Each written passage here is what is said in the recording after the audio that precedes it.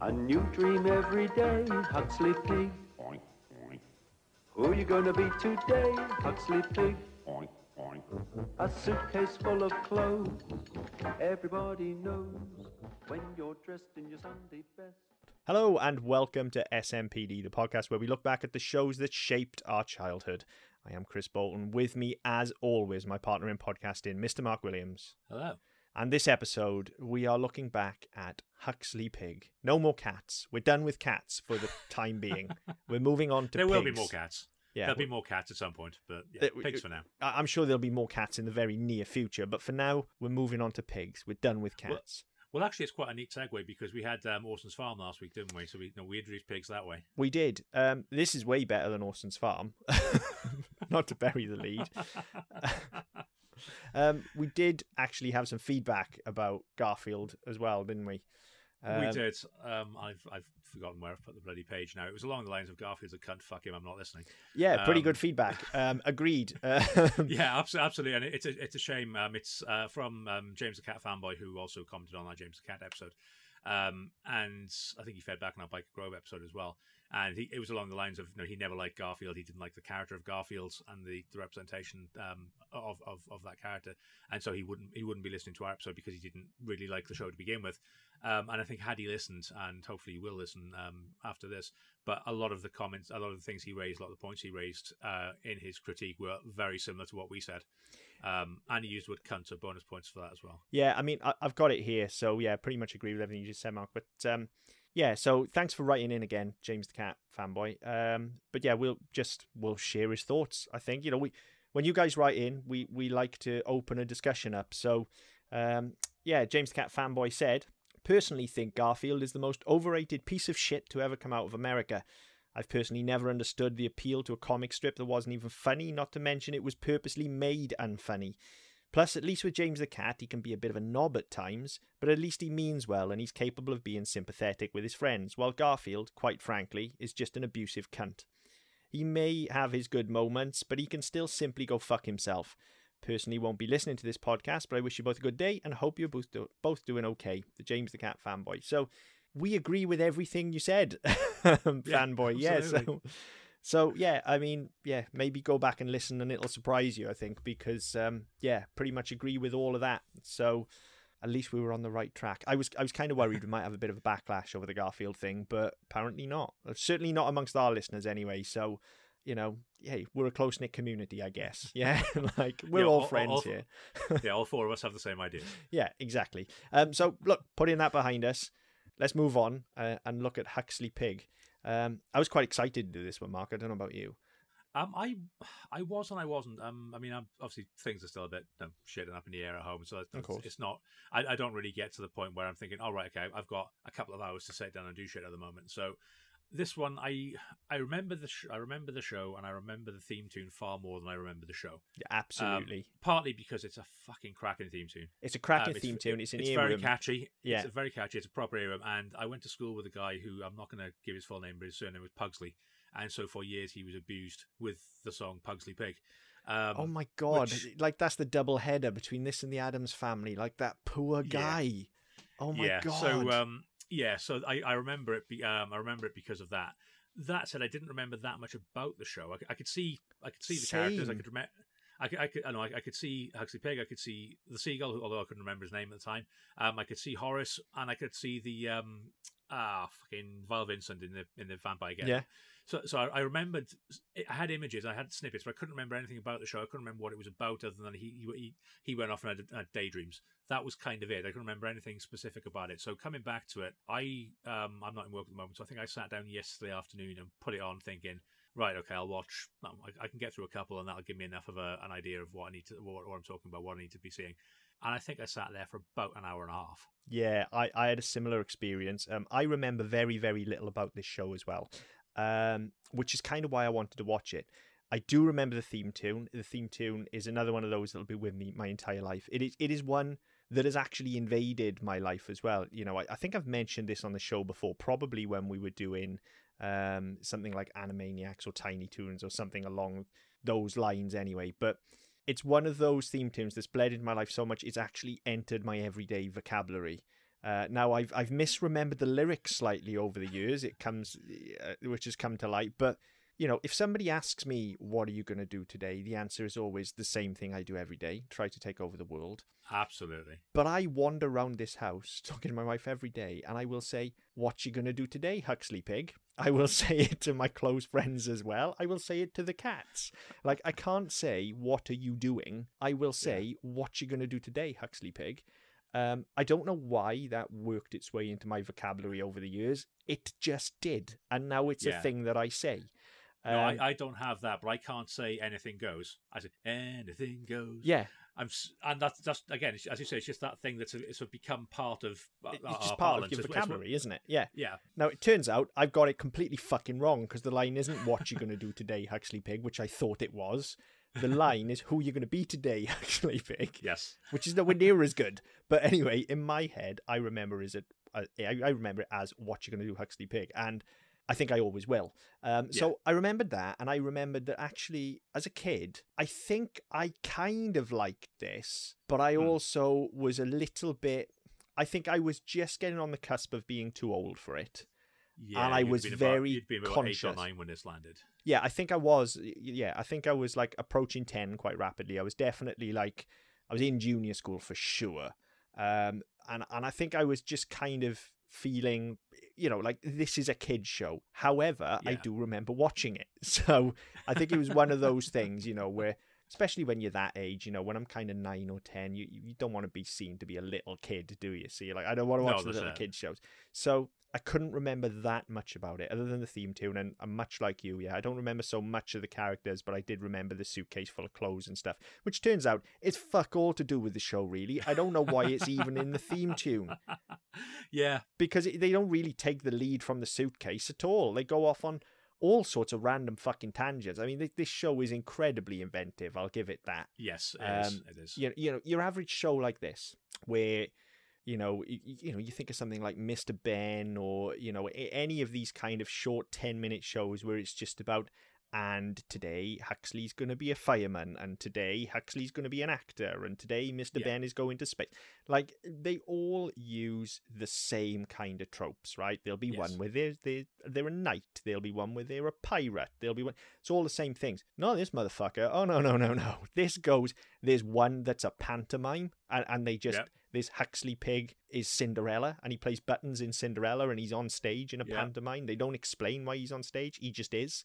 There's one where he's in a murder mystery, except it's not a murder mystery. It turns out to be a burglary. There's one where he's in a haunted house. There's one where he just goes to the beach. Like, it's so inventive. Like, at the same time, these stories are very, very simple, but they're also very well executed. And actually, like, they're not particularly tropey, considering this is a kid's show. Like, they avoid all of the standard tropes. And I was blown away by how inventive this was. I really was. I was too. And I mean, I think when I put the first one on, it had an air of Raggy Dolls to it, whereby you have this thing, and then there's going to be an adventure that's not really an adventure, but it's done so much better. And I think the first couple are quite. He joins the circus. He goes to the haunted house. He's on a desert island. But there's one, as you said, where he's at the beach. There's one where they go camping. Yeah, and they're about fuck all. Yeah. But it's just these little, very short, very small adventures where you don't have to have these big set pieces. You don't have to have these big scary monsters or any of the rest of it. It's just, look, well, what would it be like if we went camping? And it's like, and it's the way that kids play. Sometimes kids will have these big grand adventures, and they'll go off and they'll be knights, or they'll be fighting dragons, and sometimes they're at the beach and they're having a picnic. I mean, fuck, I remember when we took number one on holiday. She'd have been about 3, and she had these little these like Fisher-Price Disney princess dolls, and they were about an inch tall, and they were your core Disney princess range. And she was giving them a fucking swimming lesson. So literally, she set up a shoe this end, a shoe that end. That was the length of the pool. Mm-hmm. And then they were swimming back and forth, and that was it. That was what she was playing. They were having a swimming, because she just started having swimming lessons. Yeah. And so sometimes you do have that. You do have this sort of, it's not nonsensical. It's just the way that, they kind of, the way they want to play it, and the things that they're trying to normalize in the way they play. And I think that this does a far better job than a lot of things, because it doesn't go on these sort of flights of fantasy every week. Yeah, it sometimes it does go on the flight of fantasy, and sometimes it is, as you say, it's very humdrum, it's very normal.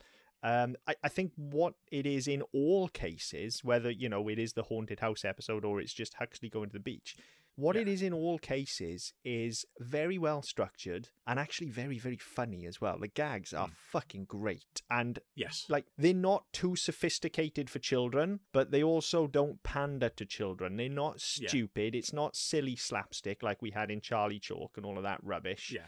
And actually, Charlie Chalk is a good one to compare it to, obviously, not just because they're both that kind of stop motion style, but also in the way that, as we said at the time, Charlie Chalk had entire episodes about nothing, where nothing happened other than a load of fuckery, where he just like tit around the island for a bit and just have a load of slapstick. And, you know, similarly, Huxley Pig can just laze on the beach, but then they find... They write it like a good comedy sketch, basically. It's only 10 minutes long, right? And of that, the fantasy sequence is probably about 8.5 to 9 minutes.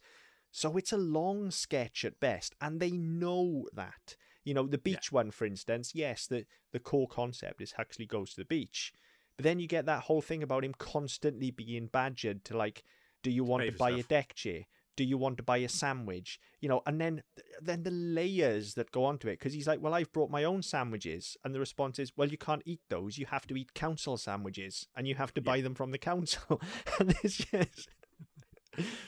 There's something, like I said, it's not necessarily sophisticated humor. Like, a kid gets that on a child's level of like, oh, well, he's got to buy his sandwiches back. And they think that's funny. For us as adults, we can see the bureaucracy in that. And actually, we can see that there's a little bit of satire at play here. And it's not always that smart. You know, it will pivot on a pinhead. Some episodes... Like you say, the haunted house one, you know, there's actually quite a bit of suspense in there, and then it gets really silly. You know, they actually work horror comedy really well, I think, but at a child's level. You know, where they're building it up, and then the monster comes out, but actually, you know, the monster's pretty friendly, and he's just going to make them burgers, but they're slime burgers, and you know, it's just funny.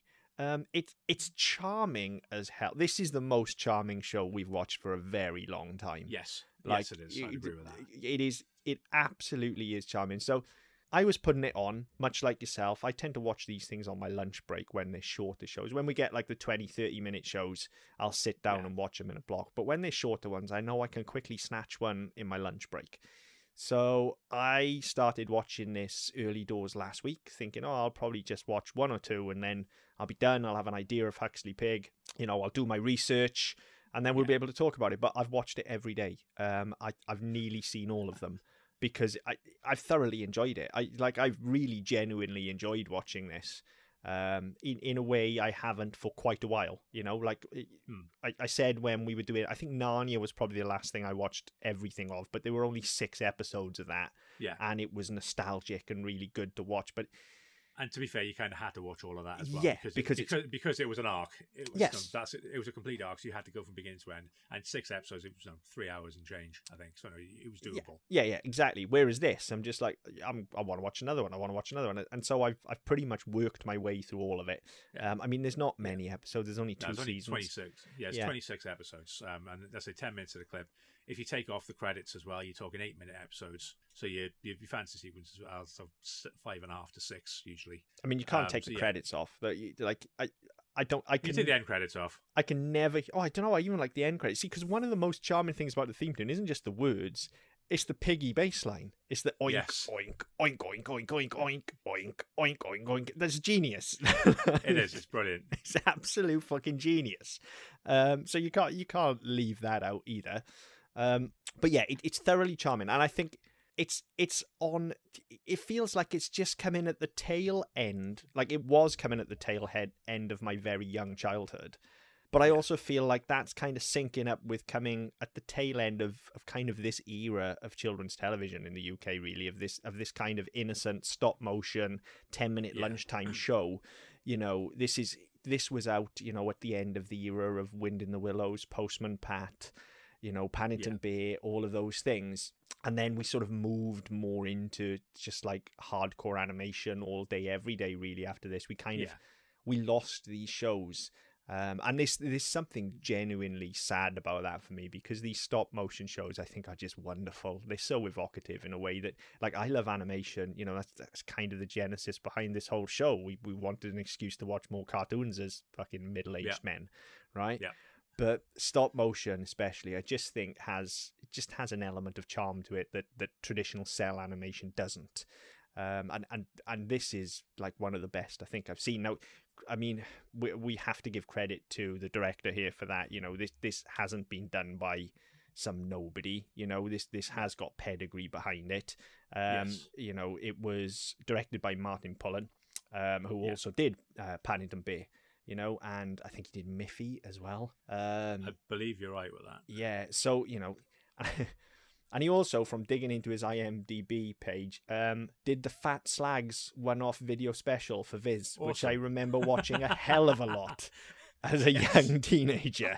There was a whole slew of them. There was a Fat Slags, there was a Roger Melly, which was properly animated. There was another one as well. I forget who the other one. It might have been Buster Gonads they did as well, but they definitely did Fat Slags and Roger Melly. And I remember watching those Viz cartoons quite a lot. So, so it comes from pedigree and it shows. Like, and I think as well. I mean, the one thing you were saying about obviously this being kind of the tail end of that era of this type of animation and this type of show being churned out.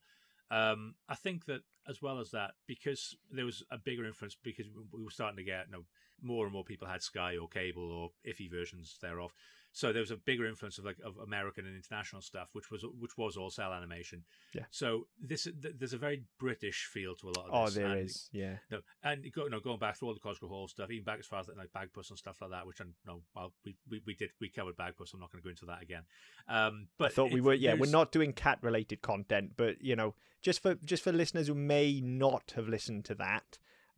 Mark Maybe didn't go back like and it. Give it a try. I did. Because that sounded like a very pointed comment, and I just want to clear that up before people think we're dumping on Bagpuss, because it's one of my favorite shows of all time. So to be fair, I enjoyed it because it meant I slept. But yeah, shots fired. Fuck you. But yeah, so I mean, but going back to even through that and like Bill and Ben, all that type of animation that we had in stop motion, all the way through to the sort of the late 80s, early 90s, there's a very definite Britishness to them. Yes, and I think a lot of that is down to the characters they use. They're all very they come across as very sort of British gentlemen. They're very well spoken. They're very well mannered. They're very placid most of the time. That carries right through. And I think this is probably the last example I can think of where this was done well is in Huxley Pig. Yeah, I think what part of that comes down to, particularly in the voice acting anyway, as you're relating to there with them being sort of British gents, I think that again is a generational thing. I think you are looking at the mid-career really of the Lovey here. That's where you are at the late 80s, early 90s. The Loveys are reaching the midpoint of their career, and they're perhaps turning to animation. But again, it's not just that kind of RP pronunciation that you get with some of the characters. It's also the more. This sounds a horrible thing to say, and I didn't think we'd get kind of really contextual with this, because I thought it was so innocent and charming. But when you get characters like Sam the Seagull, then, and when you get characters like what's the fucking hamster called? I've forgotten his name already. Horace, yeah. All of a sudden they've got really strong regional dialects. And so you work that in as well. And you brought up Wind in the Willows, same thing when you get into the Weasels and stuff like that. Everybody's got a really strong regional dialect.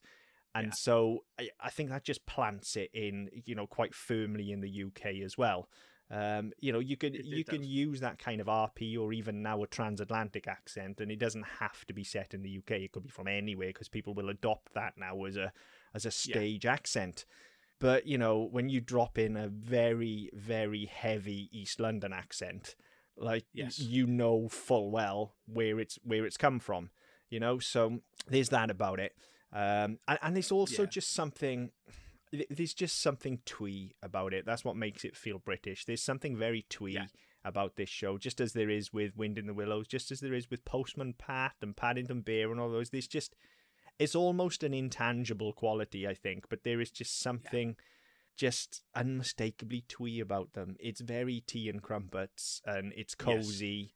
And, and this is that. But I think of all of those shows, maybe aside from Wind in the Willows, this is the one that kind of, it's just got an undercurrent. I'm not saying it's an adult show. The humor never gets, particularly crass or anything like that. But there's a very sophisticated undercurrent to this humor. As I say, they always pitch it well enough. It always works for kids, and it's never offensive and it's never crass.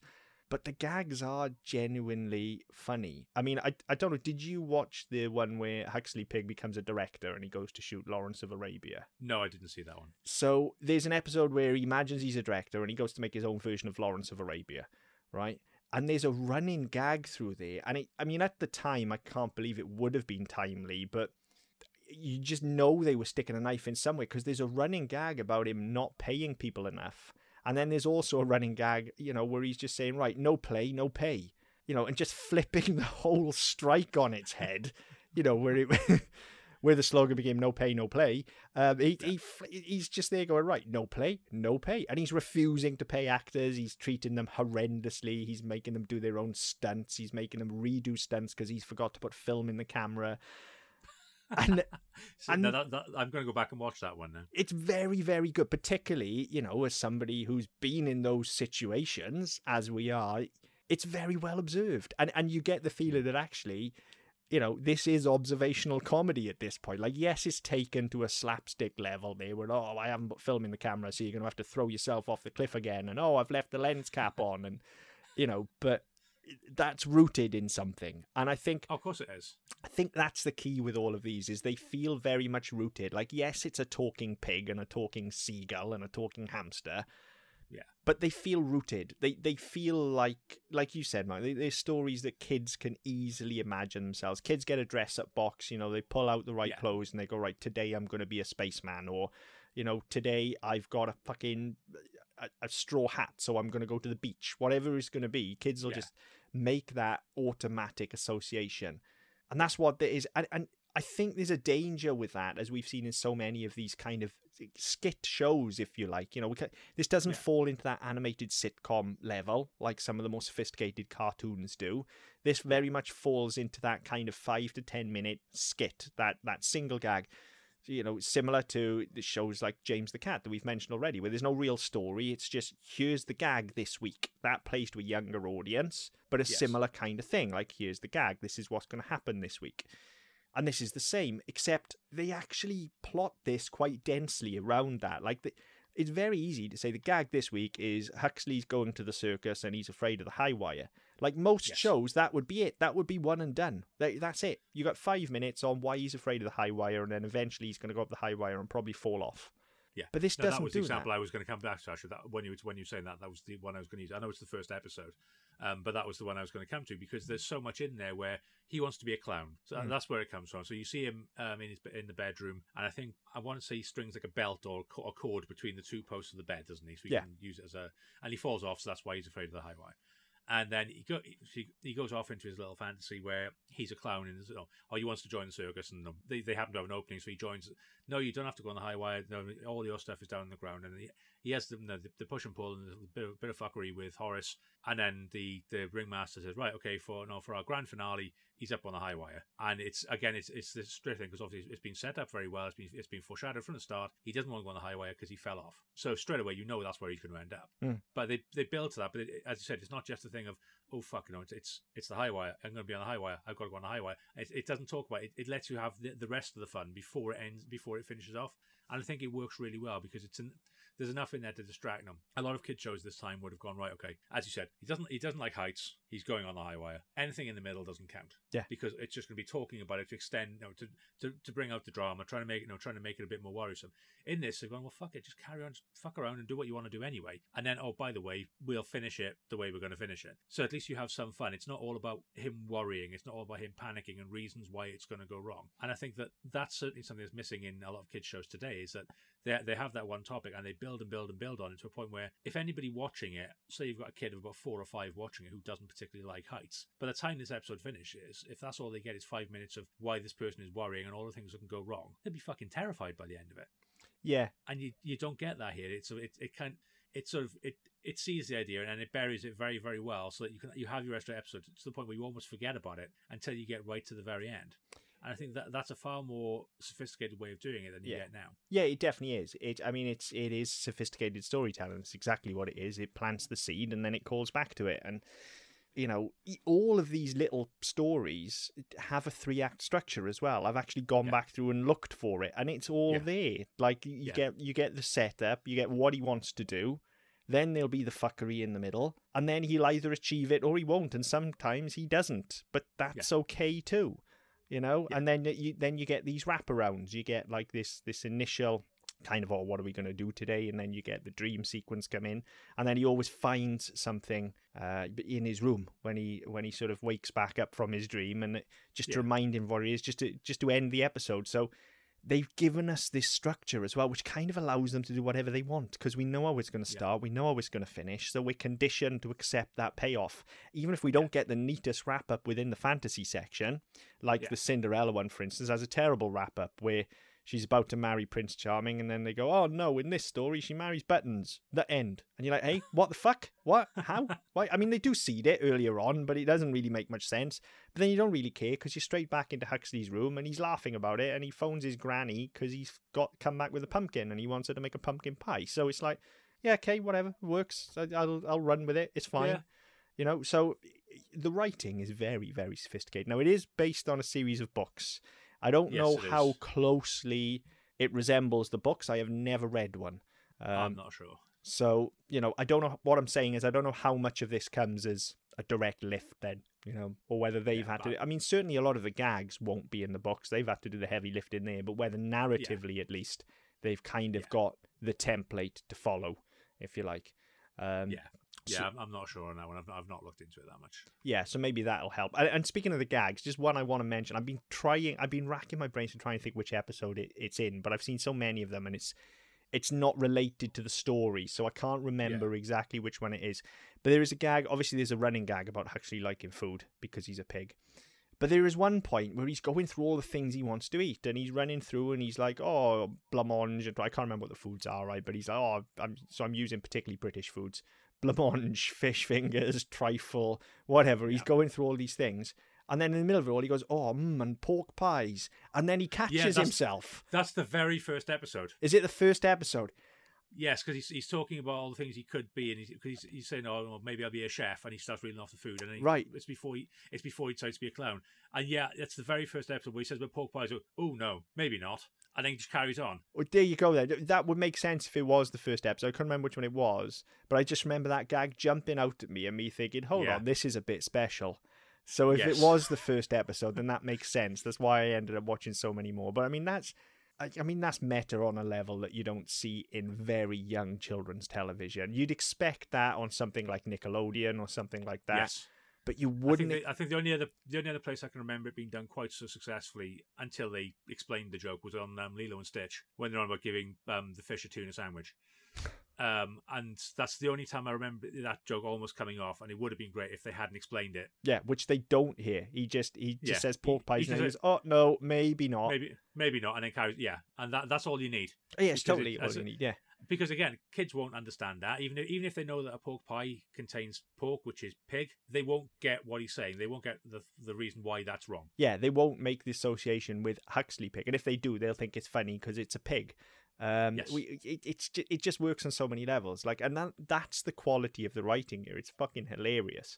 You know, I think again, it is the movie episode where Vincent's in it, and he's playing a role. I can't remember who he's playing, but he comes over and he goes, "Well, I don't like this role, sir. I usually play a vampire." And it's just like, well, of course he does, because he's a fucking vampire.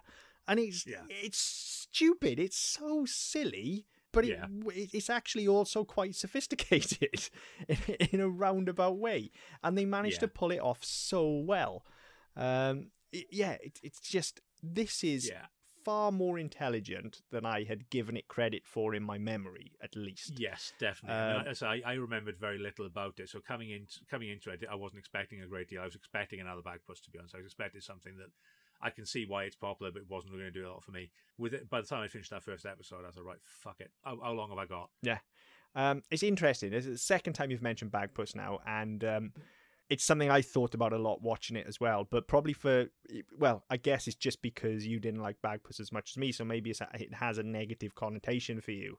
But I thought of Bagpuss in a very positive light when I was watching this, because the thing I think it most reminded me of in terms of its core ideologies then is Bagpuss, in that core thing of, here's a thing, now let's play with the thing and let's see where it takes us. And that's very Bagpuss.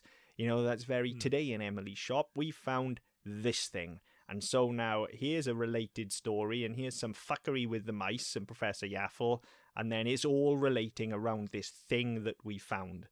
And Huxley's kind of the same, except instead of the thing that you bring, it's, oh, here's what I've pulled out of my suitcase today, so we're going to do something about this. I can see that, and I think you're right. I think there is a genuinely negative response when it comes to Bagpuss for me, because it's not something I didn't enjoy it when I used to see it occasionally as a kid. I didn't enjoy it when we watched it 18 months, 2 years ago, whenever it was.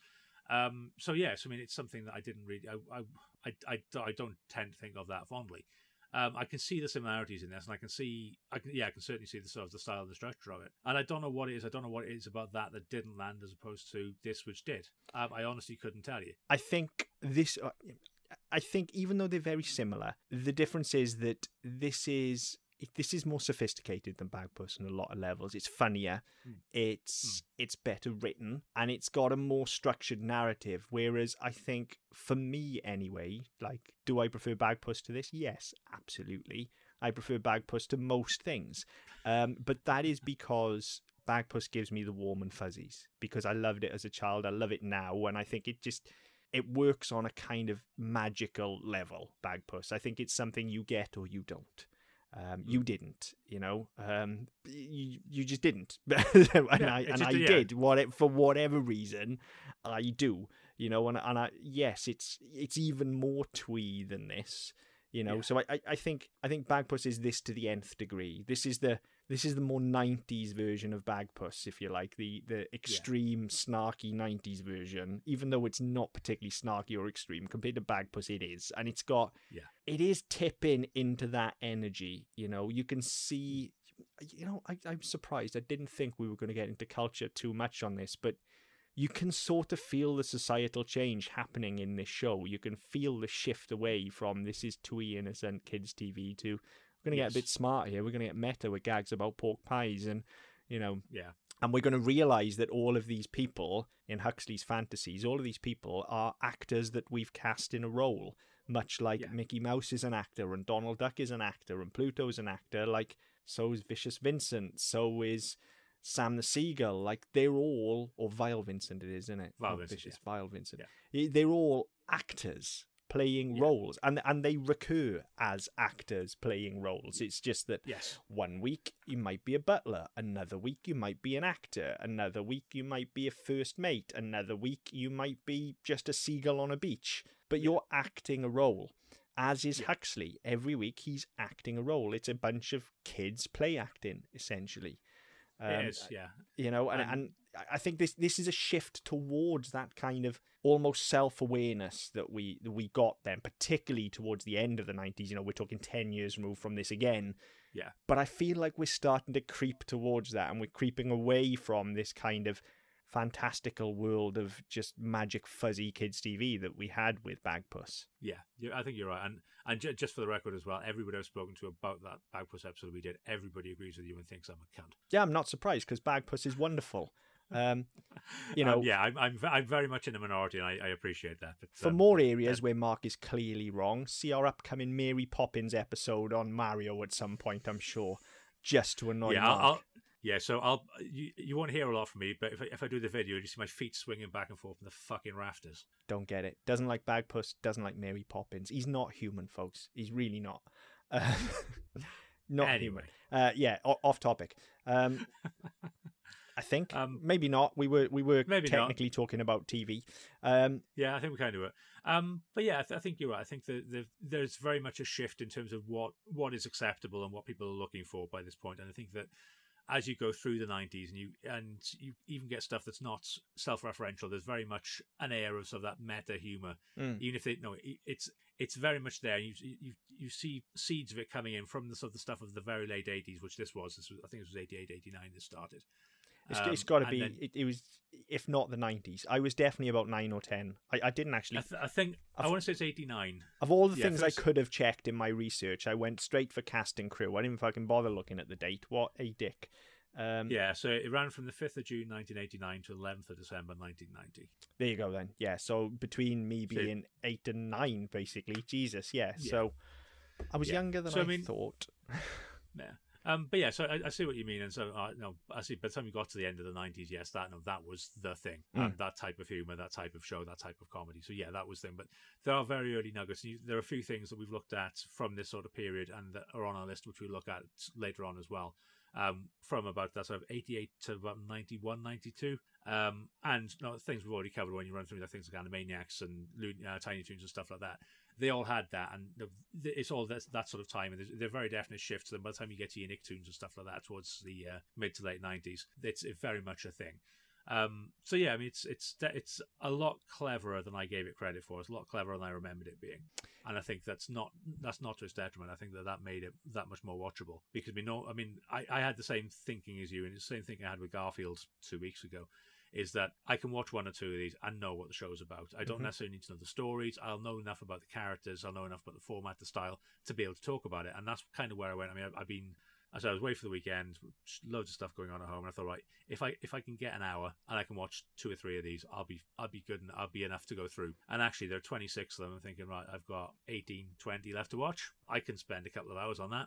Yeah, I'm definitely going to watch them all, and I might watch them more than once now over the course of the rest of my life, to be honest. I don't think I'll misremember what Huxley Pig is again. Not that I misremembered it this time. I just couldn't fucking remember anything about it other than the theme tune and the fact that I kind of thought I was a bit too cool for school where Huxley Pig was concerned.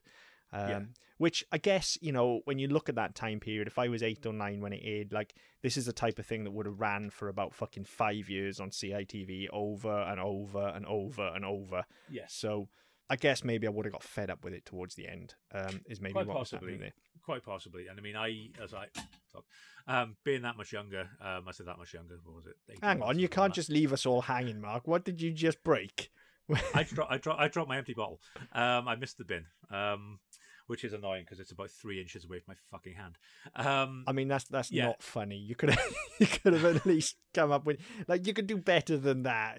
When you had a big bang, I thought you'd broken something. Like, no. The things I break tend to be expensive, and I swear. Fair enough. Disappointing. Anyway, carry on. Yeah. Anyway. Just cut that bit out because that's not going to be interesting to anybody else. I don't fucking care. That involves editing. Fuck right off. No, thank you. I haven't even written the timestamp down, so no chance. No. So I mean, I think with the age, this sort of very slight age difference between us, I'd have gone into this where it would have been. I'd have been kind of. You'd have been perfect age, really, wouldn't you? I'd have been right like kind of 5 age or 6, wouldn't you? Yeah. So I mean, I'd have been coming at this from a slightly different perspective. But yeah, by the time this finished, because yes, okay, there were new episodes. There were 26 episodes. There were new episodes for 2 years. But CITV would have run the bollocks off this. Oh yeah, definitely.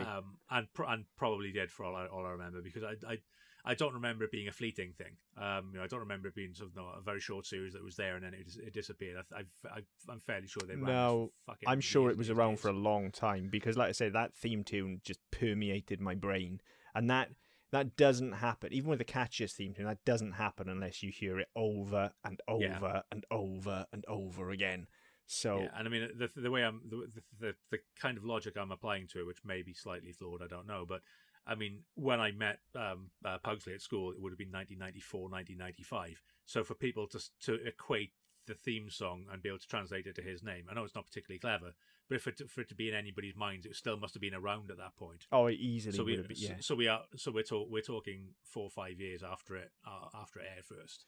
Yeah, I mean, I wouldn't be surprised if this was still airing in the late 90s somewhere, to be honest, be that on like Boomerang or CITV or some sort of shit. Yeah, there's not a lot of information about it, to be honest, in terms of where it went after. Yeah, I'm surprised. There's very little writing about Huxley Pig, actually, which surprises me, because I do remember it being popular, even if I was trying to be a bit hipster about it. Like, I definitely remember it being popular back in the day. Well, there were computer games as well. It was released on the Commodore 64, the Amstrad, and the Spectrum. I can't remember this game, and that's very unusual for me, because I fucking guarantee you I would have had it. Well, same with us, because we had a Spectrum, and my uncle, I'll clarify this. My uncle, the serving police officer, used to copy tapes off other people. In fact, everybody used to do that with Spectrum. That was why you had a Spectrum. Like, yeah, but it just makes me laugh in later life, because no, my uncle, the police officer, was also a software pirate. Yeah, but we didn't know what piracy was back then, did we? Like, it was a victimless crime. I'm not trying to justify it. Like, look, listeners, any regular listener to this show will know that I find piracy absolutely abhorrent. Yeah, and we will pay for anything that we talk about on this show if it's available. If it's not, then we have to look at things like YouTube. But if it's available and we can pay cash money for something, we will, because people make these things and they deserve to be paid. However, fucking hell, myself included, like back in the fucking late 90s, early 2000s, like I pirated every fucking CD and every computer game I could get my hands on, because we didn't really realise what we were doing back then. It was just a thing that you did. Same as taping songs off the radio. Like, technically, that's piracy, isn't it? Taping films. Yeah. How many fucking VHSs taped off the TV did you have as a kid? Like, that's what most films I had were. Like, they even had fucking adverts and shit still in them, and you'd have to forward through it. Like, one of the best fucking inventions ever was ad skip, when that came in on VHSs, where you could just press fast forward and it would automatically go forward like 4.5 minutes or whatever it was. Didn't always work, but, you know, it was pretty good. So, yeah, I think he's in the clear pirating Spectrum games. Like, literally everybody did that. It blew my fucking mind as a kid as well, because, like, we're talking the mid-80s here, so it wasn't like, unless you had a super expensive hi-fi system, you didn't have 2 tape decks side to side. You had 2 players and an auxiliary lead, and you had to connect them together, and it looked like something out of a fucking science fiction film. And actually, the tapes themselves weren't much cheaper than just going into WH Smith's and paying like $2.99 for a fucking budget Spectrum game. Yeah, exactly. Not the point. Off topic. This isn't about computer games, but you've just sent me on a nice little memory lane trip about pirating software there. So, yeah, I mean, if anything, the irony of that isn't that your uncle, the police officer, pirated a game. It's that your uncle, the police officer, pirated a game about a pig. That's where the irony is. To be fair, I think your comment that you basically download every CD and copy, that was what it was, because my cousin had a Spectrum as well, and we used to swap games and stuff. But he would literally, if he got hold of anything, he would just make a copy for my cousin, a copy for us, and that would be it. And we would just and then when friends wanted to borrow games, and we'd swap them all around, and that's kind of how it worked. But yeah, it was its own little cottage industry, wasn't it? It was that's how you did things back then. But I don't remember this Huxley Pig game at all, and I'm actually quite disappointed in myself, because every other show we've done that had a Spectrum game, I can vividly remember the game. Like, for this reason, I had so many Spectrum games for the exact reason we just talked about. Like, you just got my cousin would get a game, I would get a copy. I would get a game, he would get a copy. This is how it worked, right? Yes. So the fact that I can't remember this game either says something about my attitude towards Huxley Pig, or it says something about the quality of the game. I'm not sure which, but I kind of feel like I want to track it down and find out now. I'm quite interested to do that. I bet it was a fucking platform game. Oh, it must have been. Because everything was a fucking platform game. It doesn't say anything about it on the wiki page, other than there was a game released for C64, Amstrad, and Spectrum. Says nothing about it. So yeah, I would imagine everything else was a fucking platformer, so I'd imagine so. It was either a platformer or it would have been like a single screen kind of puzzle adventure type thing, along the lines of Dizzy or something like that. Maybe. If we track it down, we'll do a follow up. I'm gonna fucking track it down. Like, you bet your bottom dollar I'm gonna at least find a Let's Play or something. I'm gonna find this fucking game. Or listeners, if you've played the Huxley Pig game, like, let us know. Yeah, let us know. Yeah, what was it like? Inquiring minds need to know. I mean, in terms of other merch, I can remember Huxley Pig stationery. I can remember some of the kids in school having Huxley Pig stationery. There would have been T-shirts and shit, of course. Oh yeah. And books. It came from books. So yeah. You know. Yeah, I mean, I don't remember a great deal of merch, to be honest. And yes, it came from books, so.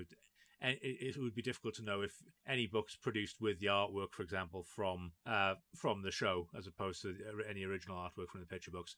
It's hard to know which would have come first, because they may well have reissued them with different drawings for the style that people recognise. Yeah, I mean, I guess it depends how closely the show followed the books as well. But yeah, I hadn't thought about that. I just figured picture books. But of course, you could use stills from the show as your pictures, couldn't you? I hadn't thought of that. I mean, I'm sure there would have been Huxley Pig annuals, probably Huxley Pig. Everything had a fucking annual, didn't it? Yeah. Everything had an annual. There would have been Huxley Pig colouring books. There was definitely merch, is what we're getting at. So it must have been. It had an impact. For me personally, like of this ilk, of these. It's not quite a preschool show, is it? I was going to call it a preschool show, but it's not. No, it's not. It's a bit too sophisticated for that. Yeah, but it feels like it should be a preschool show is the thing. Because I was just about to say, of these preschool shows, it's in the top tier for me. Like, it's right up there with Bagpuss. But I don't know if it is a preschool show. No, I wouldn't say it is, because I think we think it is because it's stop motion. But it is, but I think the episodes are too long and the fancy sequences in them are too complicated. Yeah. To be a preschool show, I think. Yeah, no, it almost belongs in that just general kids TV bracket with Wind in the Willows and stuff, doesn't it? Yeah, I mean, I kind of want to place it, if you were to take sort of periods, your preschool stuff would be up to about 3, 4, and then you'd have your kids TV, which would run from 4 to about 11, and it would sort of become more and more complex. But generally, your levels of humour, your duration of episodes, they would be kind of similar. And then you go into stuff which was more tween and then beyond. Not tween's a thing then, but no, you have your preteen and then your teenage stuff, and then you go into normal stuff. So I think I'd probably put it in that sort of general kids TV bracket rather than being this thing's annoying me. I'm not watching a video. I've knocked my microphone about 10. I was going to say context. So I keep knocking the protector from my microphone because I don't normally use it. So I kind of put it in that bracket of that sort of 4 to 11 show, whereby it's more advanced than a preschool show, but it's not too far beyond it. It's not going to be it's not going to have any sort of 7 or 8 or scratching their heads. What the fuck do you mean by that? Yeah, and I think even so, like I was about to say, it was in top tier of the preschool shows, but even so, when you place it in that 4 to 11 bracket, I think it's so well executed, like for what it is. Like, it doesn't pretend to be anything it's not. It's a sketch show using a stop motion pig, but it's so funny. The animation is so good. The music is good. The voice acting is incredible. Everything about it just works. It's got a real level of quality about it. Which makes me wonder why it only had 2 seasons. This was pretty much par for the course back in these days. These animated shows, they had 2 seasons, 20-ish episodes tops, most of them. So this had its standard run. It's made me very interested, and it's on our list, and it's one that I really want to do. But it's made me very interested to go back and watch Moss Chops now, which is by the same director as well, and was a show that I remember very, very fondly from my very young childhood. Moss Chops was a firm favourite of mine. So I even had Moss Chops bed sheets. So it was a firm favourite of mine. And in realising that Huxley Pig was the same director, like it's reignited. It's been on the list since day one. We've just never got around to it. So it's reignited my desire to definitely go back and watch Moss Chops, because if it's half as sophisticated as this, I think I'm going to have a real good time with that, because it would be this but with dinosaurs if that's the case, and anything with added dinosaurs is always better, right? It's always going to win. I mean, I didn't realize it was the same. It was the same director. I've got to be honest. I mean, I don't remember much about Moss. I remember it being a thing, but I think it was one of those that it will have gone kind of over my head just because the age I was. You would have been super young, because I was very young, so you would have been possibly not even comprehending what TV was when Moss Chops was on. Not to say you couldn't have caught it in reruns, of course, but I think that would have been the case. I'd have caught it in reruns, but I don't remember a huge amount about it. So that'll be an interesting one to pick up. Yeah, so that's one of the takeaways for me from this, is that I want more of this now. I want to watch Moss Chops. It makes me want to watch Paddington Bear as well, like the proper Paddington Bear, not the films. Not that there's anything wrong with them, actually. I've not seen the second one, but the first one's actually very good. They're not bad. They're not bad either. They're both pretty good. Yeah, but I want to watch the actual Paddington Bear. It's reignited this little spark now for this kind of 80s stop motion stuff, which was just everywhere in the 80s. Like, this was British TV, kids TV was full of these charming stop motion shows. And this is just really, it's just reminded me of how good they were. You know, this hasn't been half-assed. And, you know, it's not cheap. I don't want to say it looks cheap, but it's very savvy as well, in that it's a stop-motion show. And, you know, there's two ways you could have gone with it, right? Especially when it's British TV, you kind of think like, oh, they're going to half-ass it. It's going to look fucking terrible, right? See Charlie Chalk, for instance. Or you go this way, where you go, well, yeah, we haven't got a lot, but we'll make everything look as best we can. And there's an easy way to do that, and it's very inventive, but the easy way to do that is just go, we're going to use the same characters every week and cast them in different roles. Like, that's fucking smart. That's using your budget. Yeah, you don't have to make a new model for Cinderella, because you can just use the fucking one of the 3 girl pigs that you use in every other episode. It's just that she's going to be Cinderella this week. You don't need to make a new model for your ticket tout on the beach, because you can use the fucking hamster that you used for a clown the week earlier. Yeah, I was going to say that again. That would be the easy one. The temptation would be, right, okay, on the beach you've got your ticket tout, your deck chair tout, your sandwich. So obviously there's 4 characters there straight away. No, we're trying to sell him something. Yeah. So you'd have 4 different puppets effectively. So no, fuck it, we'll just use the same one. And it actually, by using the same one, A, it's funnier, much funnier, and B, you get to show not only is he getting pissed off because he's constantly being approached by people trying to sell him stuff. It's the same fucking person, and you even make a joke of that. Weren't you just selling sandwiches? Weren't you just selling deck chairs? Yeah. And again, it just makes it that much funnier again. It does. It's again that level of sophistication.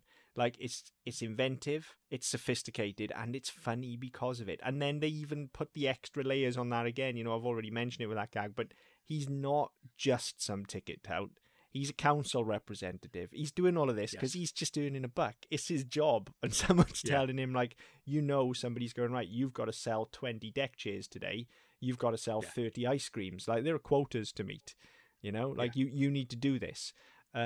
Yeah, it's just fucking great. I've had such a good time watching this show. Yeah. Such a good time. I came into expecting to be, right, watch a couple, just get it out of the way, and that'll be it. And actually, I've come away going, right, okay, when have we got another hour, I can sneak another 2-3 episodes in. Yeah, me too. I've been looking forward to watching it every time, to the point where it's making me a bit sad that we're going to wrap this episode soon, and then we have to start watching the next thing, which... still going to watch the rest of Huxley Pig, but the next thing is going to cut into my Huxley Pig time. And it's not going to be as good, is it? I can't even remember what we're doing next at the moment. No, I can't. I was just going to ask if you knew what it was. I think it might be Whizbit, off the top of my head. Yeah, that sounds familiar. It's just going to be not as good as Huxley Pig. Like, as simple as that. You know? Yeah, I think that's about right. That's a fair assessment. And yeah, I mean, I've got about 20 episodes left to watch, so you're talking 3 hours and change, and to actually get through them. Yes, it is Whizbit for this show. Yeah, okay. We've got Who Wins next week, but yeah, it's Whizbit for this. So yeah, I think that I've got like 3 hours worth of content left to watch, and I'm not gonna, as much as I have enjoyed it, I'm not gonna sit down for 3 hours and watch fucking Huxley Pig. If I had 3 hours, I would, but I don't have 3 hours to watch Huxley Pig. I don't know if I've got the patience at the moment is the problem. But yeah, I mean, to watch 3 hours of Huxley Pig over the course of the next couple of days, I could probably do that, to sit down in one sitting and do it. Do you know what? That may be a stretch. I kind of want to do that now. I haven't got 3 hours, but genuinely, I think you crack a few beers, throw this on the telly. That sounds like a pretty good time to me. Like, I'm kind of up for that. Like, just a Huxley Pig marathon, start to finish. Bacon sandwiches, a couple of pints, pork scratchings. Yeah, pork pies. Yeah, pork pies. Away you go. Like, that sounds like a fucking great Saturday afternoon to me. Because it's that the kind other of option show is to make a drinking game. What's that? So the other option is to make a drinking game out of it. So every time there's a meta joke, you have to drink. Yeah. Be pissed by the end of the hour. Every time the monster shows up, down your drink. Like, he's not in every episode. When he is, he steals the show, but he's not in every episode. Every time the monster shows up, down your drink. Like, oh my god, like what a Saturday afternoon that is. And I genuinely mean that. It's that type of show that you can kick back, throw it on, and just enjoy it. Like, it's just a good time. Kind of want to do that. I kind of want a Huxley Pigathon. Like, yeah, that may be in my future.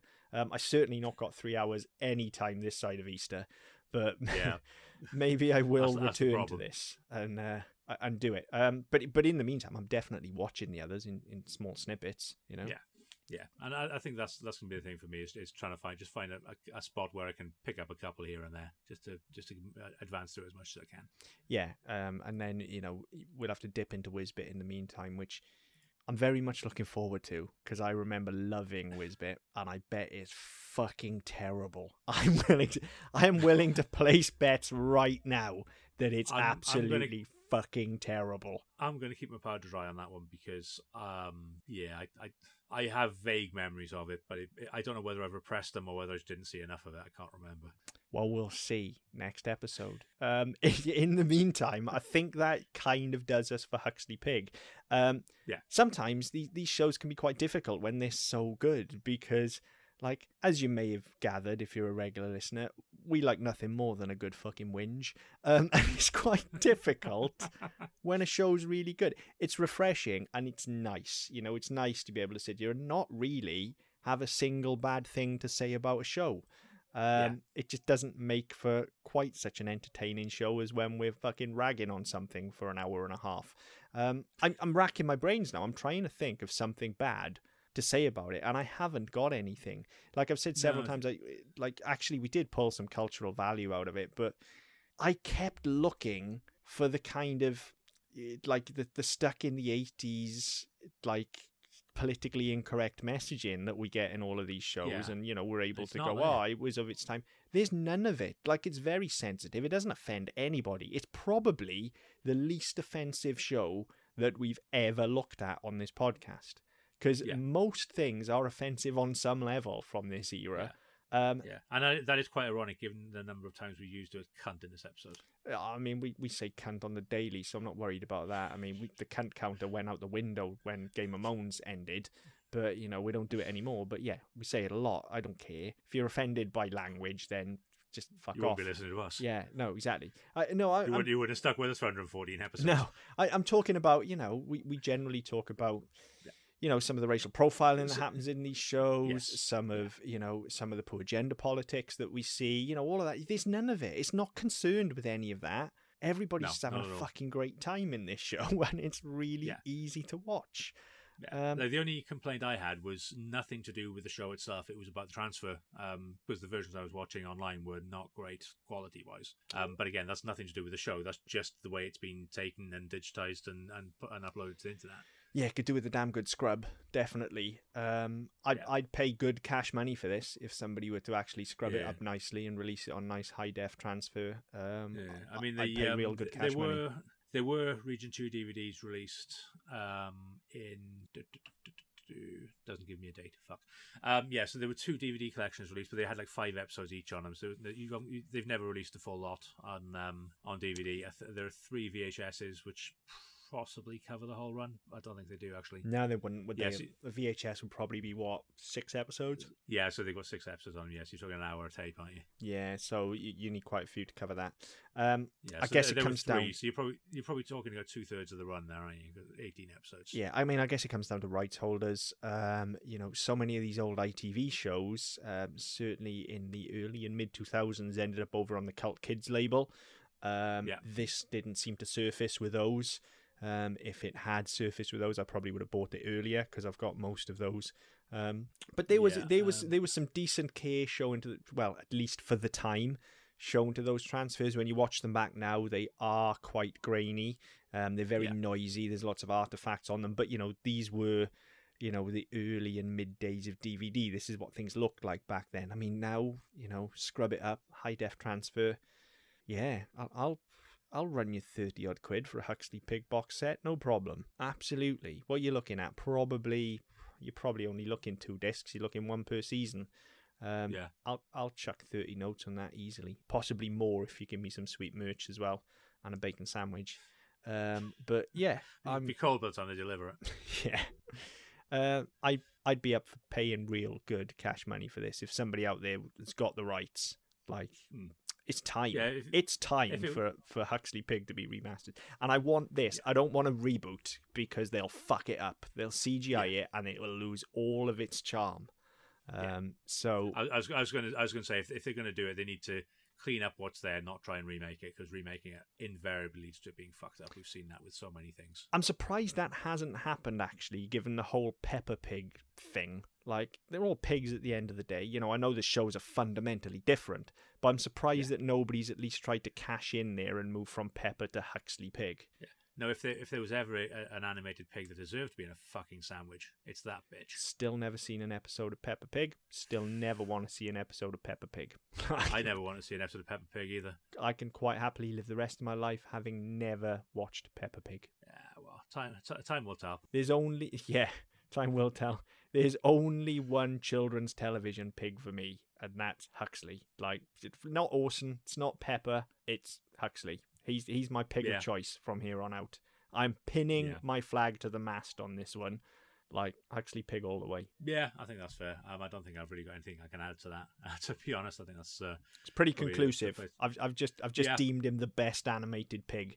Like, as soon as we stop recording, I'm gonna hang this call up and go, "Oh, you fucking idiot!" Because this pig is the best anime. But right now, as of recording, can't think of any better animated pigs than Huxley, and that's the highest credit I can give him. Yeah, I'll agree with that. But until I do the same thing about 4 o'clock in the morning, go, "Oh, you bellend." Yeah. What about X? So yeah, but yeah, I don't really think I can add anything to that. I think this was a very pleasant surprise for me. Yeah. As always, let us know what you think, because we may be wrong, we may be completely on the wrong page, and we don't think we are, but you never know. Get in touch, let us know on Twitter at SMPDpod. You can go to our website, ddpodcast.net, where you can also pick up our previous episodes and our other shows as well. On Facebook and YouTube with the Double On Podcast Network, where we get your podcast from. Subscribe, leave a message, we get back to you as best we can. Until next time. See you later.